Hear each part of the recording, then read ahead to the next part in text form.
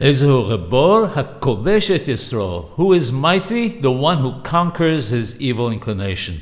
The holy Kabbalist Chacham Yehuda Ftaya alav Shalom writes that the reason why this is so is because the war against one's inclination never takes a break, but rages night and day. Fighting a physical enemy is far different because once one wins, the war is over. Furthermore, when fighting a physical enemy, a person wants to save his body.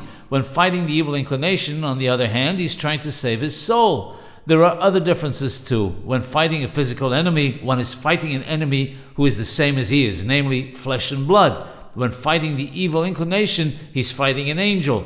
When fighting an enemy, he knows that the enemy is coming to kill him, so he fights him with all his might in order to save his life.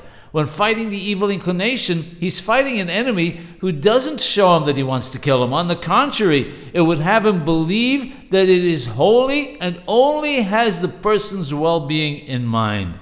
Now we can understand why the Mishnah tells us that one who conquers his inclination is greater than one who captures a city. One needs incredible astuteness and strength to recognize the evil inclination's true intentions.